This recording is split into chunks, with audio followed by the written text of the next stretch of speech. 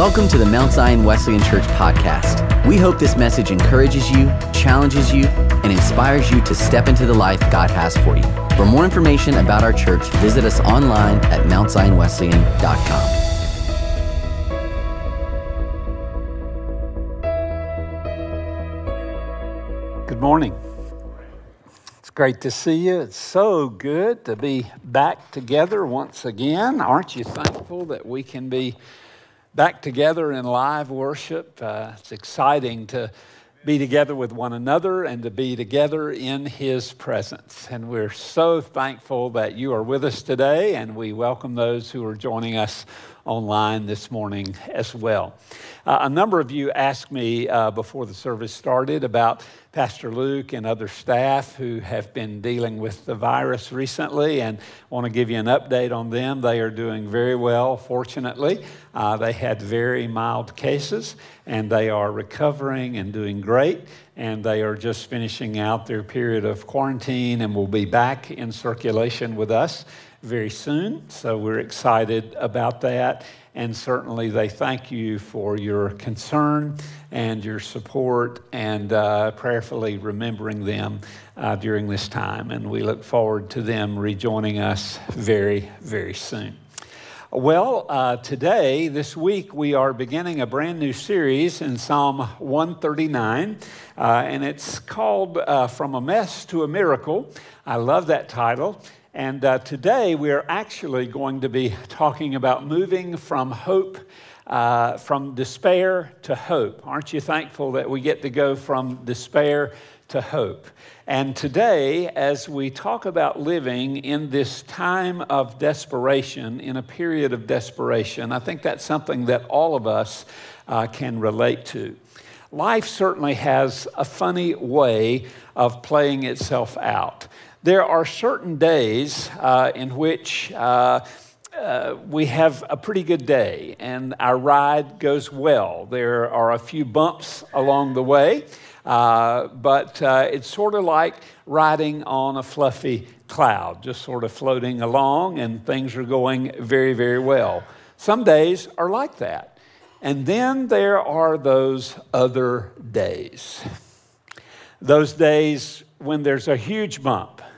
Here and there and there and there. Just one huge bump after another. One blind curve after another. A deep dip in the road. All kinds of unexpected blows along the way. Wham, wham, wham. And lots of days recently in our lives, particularly over the past year or so, have seemed like that. We just have to deal with so many difficult and unexpected things along the way.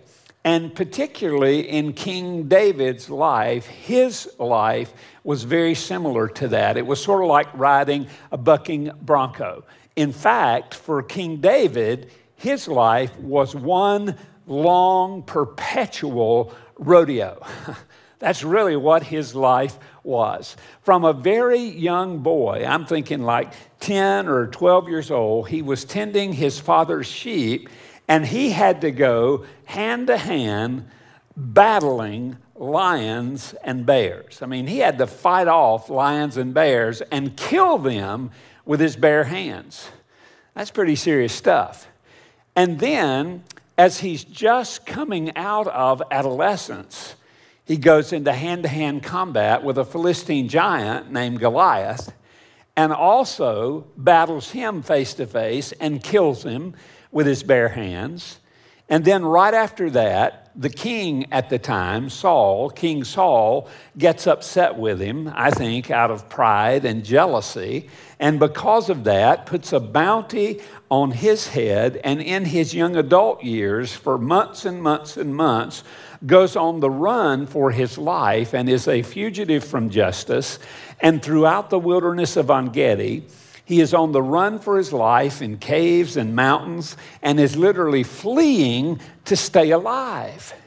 And then a few years later, he becomes a military general and becomes king of Israel and leads these battles against all these pagan nations who are out to get Israel. and again is in a fight for his life, and he is constantly in these bitter battles fighting for his land, for his country, and for his people.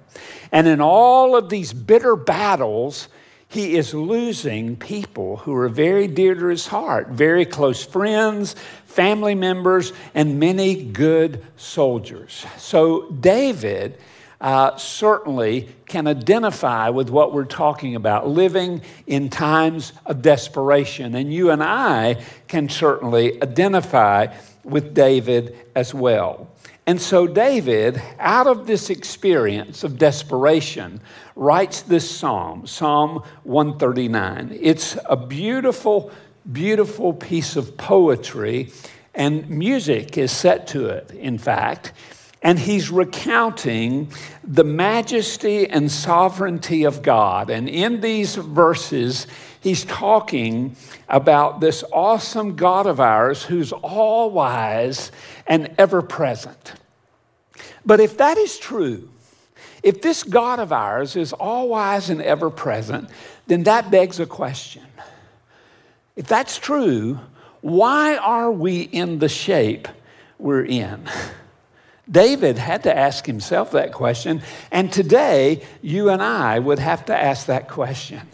Today, in 2021 and 2020 that we've just come through, if that's true of our God, then why are we still in the shape we're in today? If this wonderful, marvelous, majestic God of ours turns night into day, why does it still at times seem so dark for us? If he is always with us, if he is constantly present, why is it at times that we feel so lonely? And if this God of ours is always winning, and if we're on his side and we're always on the winning side, why does it at times feel as though we're losing? And there's a question that you and I are going to come back to as Pastor Luke leads us through this series over and over again. We're going to constantly deal with this question. What does faith look like when life falls apart? We'll address that over and over again. What do you do? Where do you turn? What happens? How do you respond in these moments of desperation? How do you keep going in the midst of confusion and chaos and misunderstanding? When you're in the trenches, folks, faith has to become an intentional choice. It becomes an intentional decision to continue to place your trust in God. It's very important for us to understand today. It is an intentional decision to put your trust in him. See, the development of faith is not an easy task. It certainly is not something for wimps today.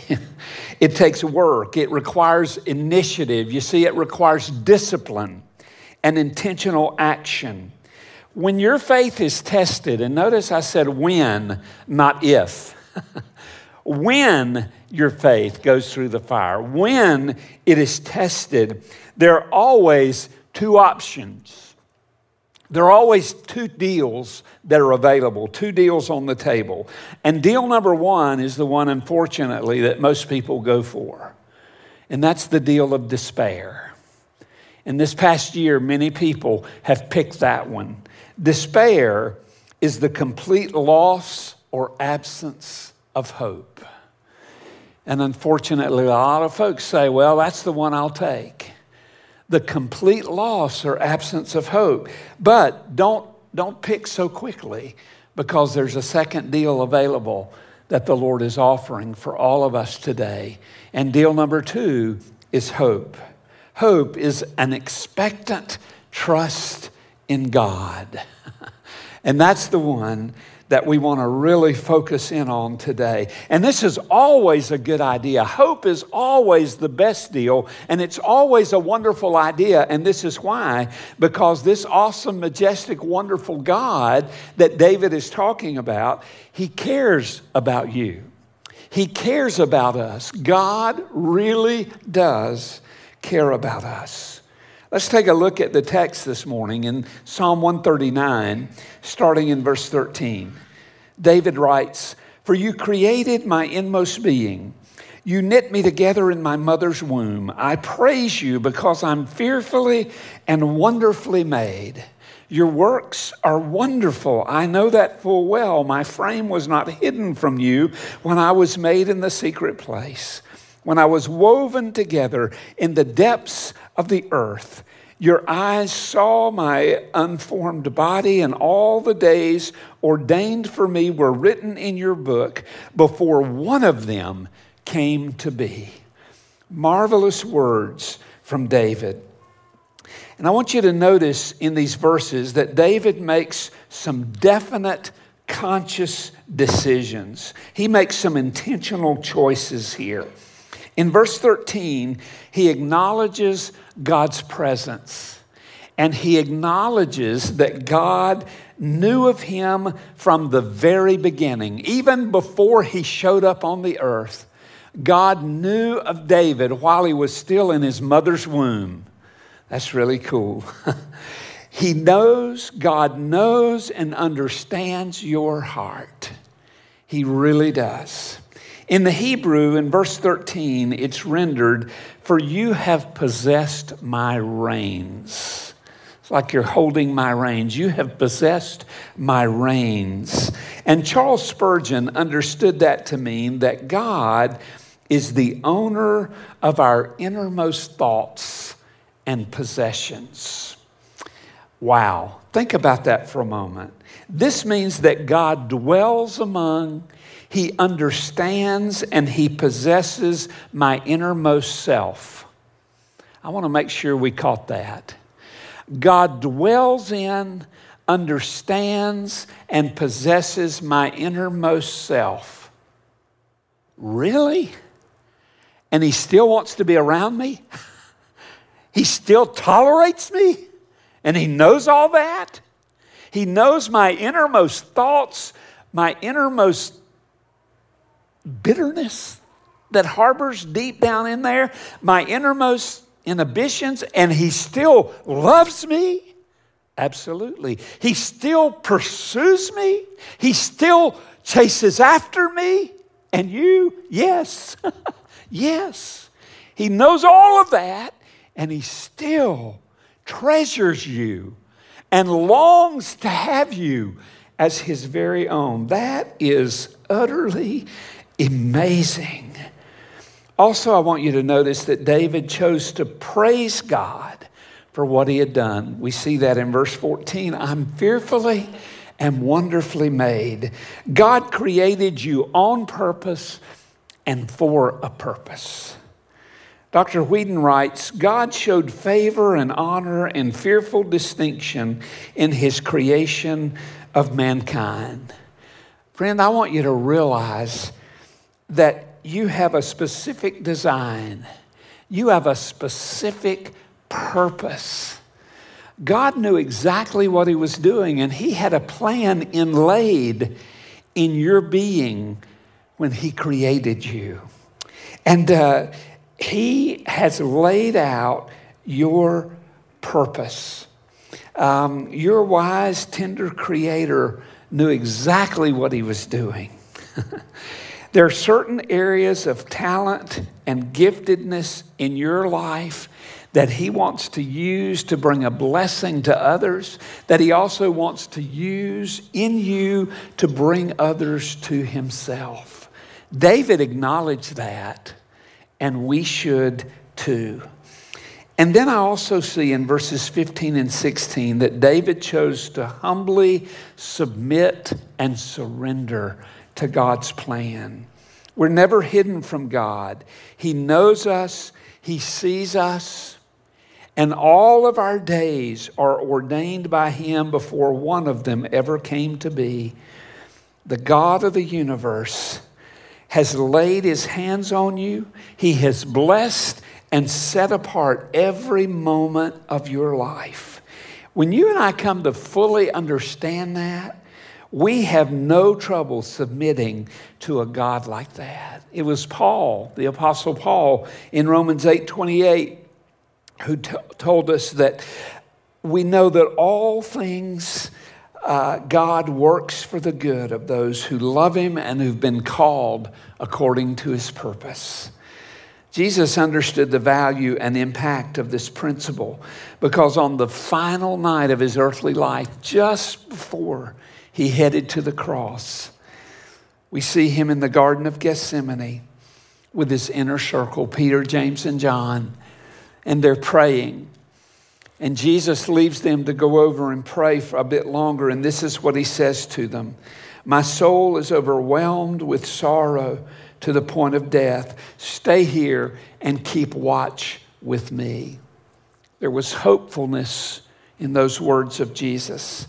And I'm telling you, it was true then and it's true now. Hope is the only foundation.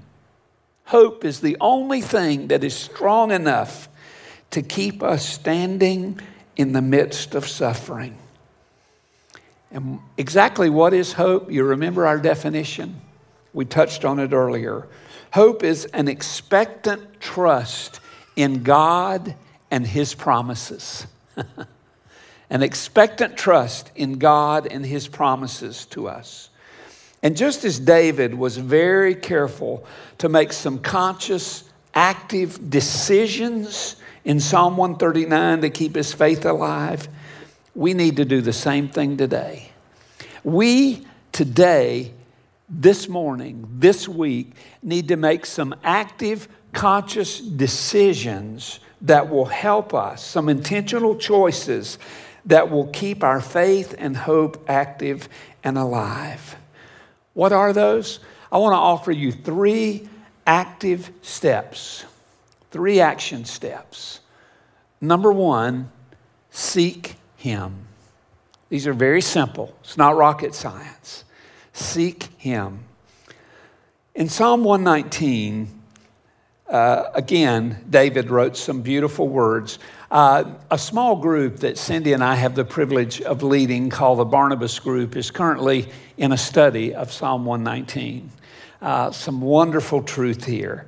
And we find these words. Blessed are they who keep his statutes and seek him with all their heart.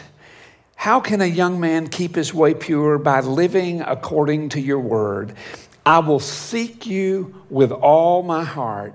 Do not let me stray from your commands. I've hidden your word in my heart that I might not sin against you. Wow. So step number 1 is to seek him with all of your heart. When you're really interested in learning or pursuing about something or pursuing something, you really need to seek it out. Whether it's a bird or maybe it's a deer that you're hunting, guys. And something like binoculars really help you to seek that out a little bit better, right? So you can see the bird a little better, or you can see that deer and exactly what he's doing. You can look at him from afar, but binoculars are a tool that help you to seek it out much, much better.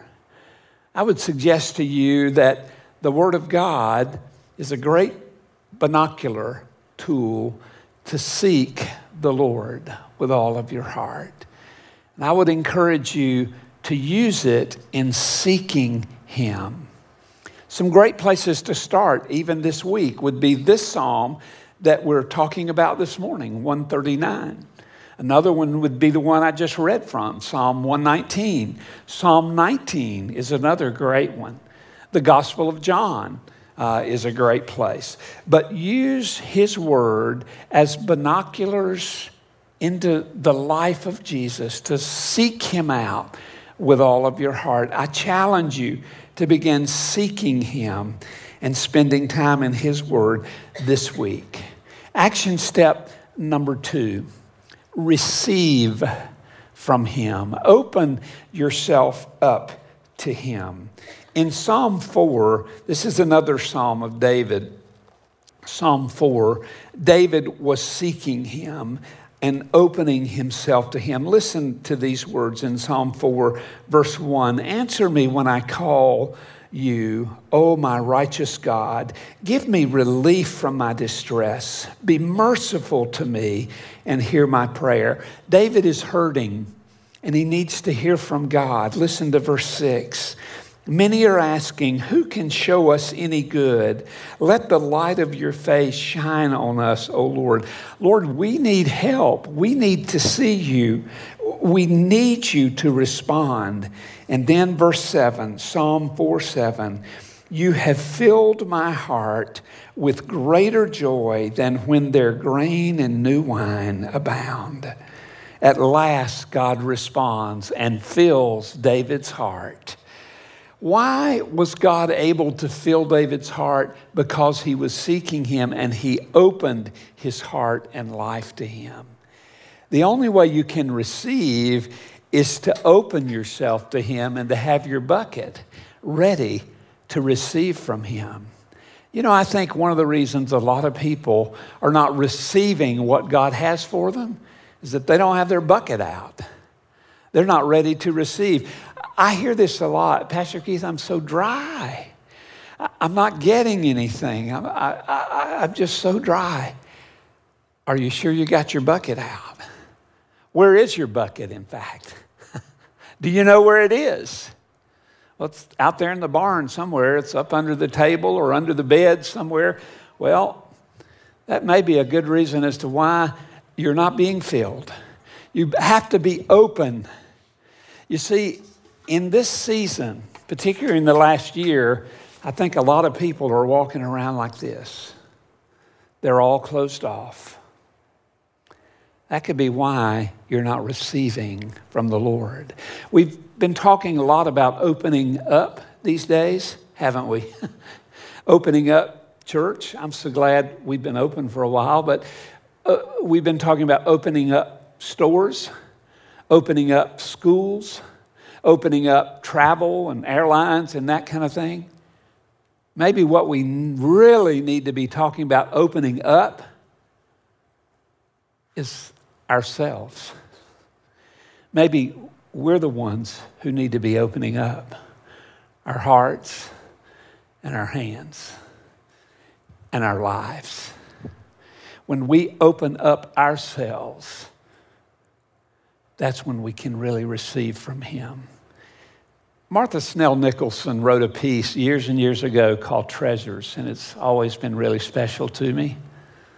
Let me share a portion of that with you. One by one, God took them from me, all the things I valued most, till I was empty-handed. Every glittering toy was lost. So I traveled earth's highway grieving in my rags and poverty. And I lifted my hands toward heaven, and He filled them with the store of His own transcendent riches till they could contain no more.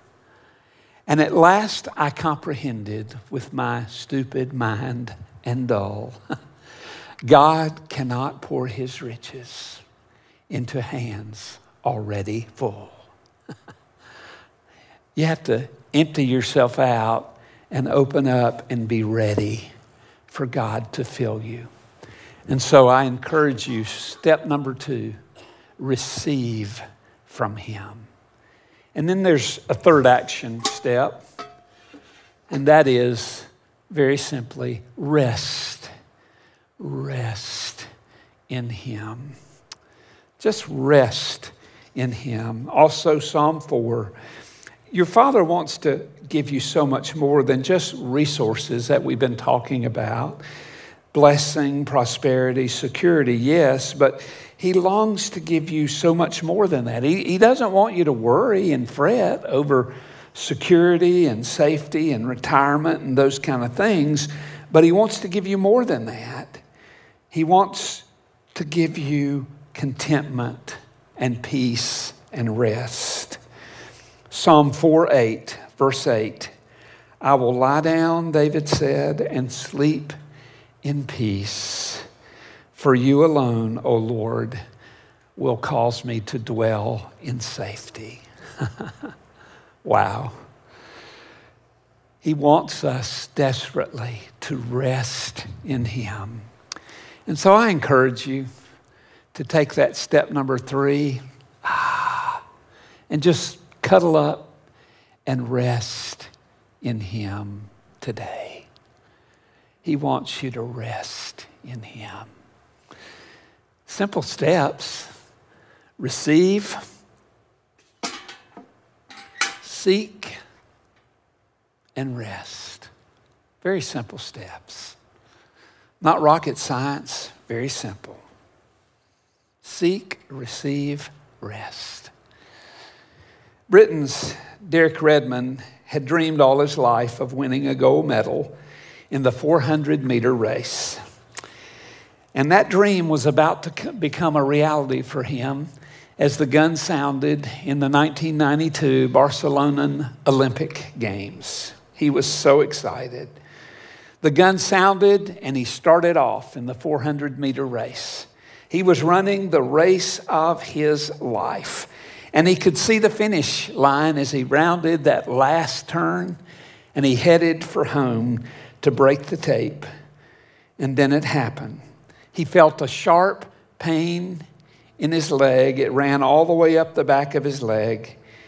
And he fell face first onto the track with a torn right hamstring. Sports Illustrated recorded the dramatic events. As the medical attendants were approaching, Redmond fought to his feet. Later, he would say it was animal instinct. He set out hopping in a crazed attempt to make his way to the finish line. When he reached the stretch, a large man in a t-shirt bolted out of the stands, knocked aside a security guard, and made his way onto the track. It was Jim Redmond, Derek's dad. "You don't have to do this," he shouted. Derek said, "Yes, I do," weeping. "Well," said his dad, "then we're going to finish it together." And they did. Fighting off several security guards, Derek's head buried in his father's shoulder. They stayed in Derek's lane all the way to the end as the crowd gasped and rose to their feet and clapped and wept. Derek Redmond did not walk away with a gold medal that day. But he did walk away with an incredible memory of a father who had seen his son in pain, left the comfort of his stand to come and help him finish the race. That is exactly what our God does for us. He sees us experiencing pain and struggling to finish our race, and we can be confident that he's not going to allow us to do it alone. He left his place in heaven to come alongside us through his son, Jesus, to help us finish the race. Jesus said in Matthew 28:20, "I'm with you always to the very end of the age." And here's the cool thing about that. The cool thing is, it didn't just happen through Jesus, his son. The Father, still today, is busting up out of heaven every day to come and be with us and help us so we don't have to do this alone. So you don't have to worry and fret over how you're going to make it through today or tomorrow, how you're going to face that diagnosis, or how you're going to deal with retirement or this situation that you've got on your hands, whatever it might be. No, the Father is leaving his throne to come and walk with you and carry you if that has to be. So you don't have to do this alone. And folks, let me tell you, don't insult the Father by trying to do this by yourself. Allow him to walk with you and to carry you and help you finish the race today. You don't have to do this alone. He's going to go with you the rest of the way. One thing is for sure, the Father's love remains and it never fails. It remains. This morning, if you need help, help is here in the form of the Father and his love exhibited through Jesus. Whatever you need, it is here. You need someone to pray with you, I'll be here at the front. There are others here this morning who would love to pray with you. We're here, and we'd love to pray with you. Father, thank you for being here this morning. Thank you that your love never fails. Thank you that you are chomping at the bit to bust out of heaven just for us. We praise you for that. We thank you that your love remains. Your love remains. Amen. Thanks for listening to the Mount Zion Wesleyan Church podcast. We hope this message has inspired you to take a next step in your walk with Jesus. For more messages or to watch our full worship gathering on demand, visit us online at mountzionwesleyan.com.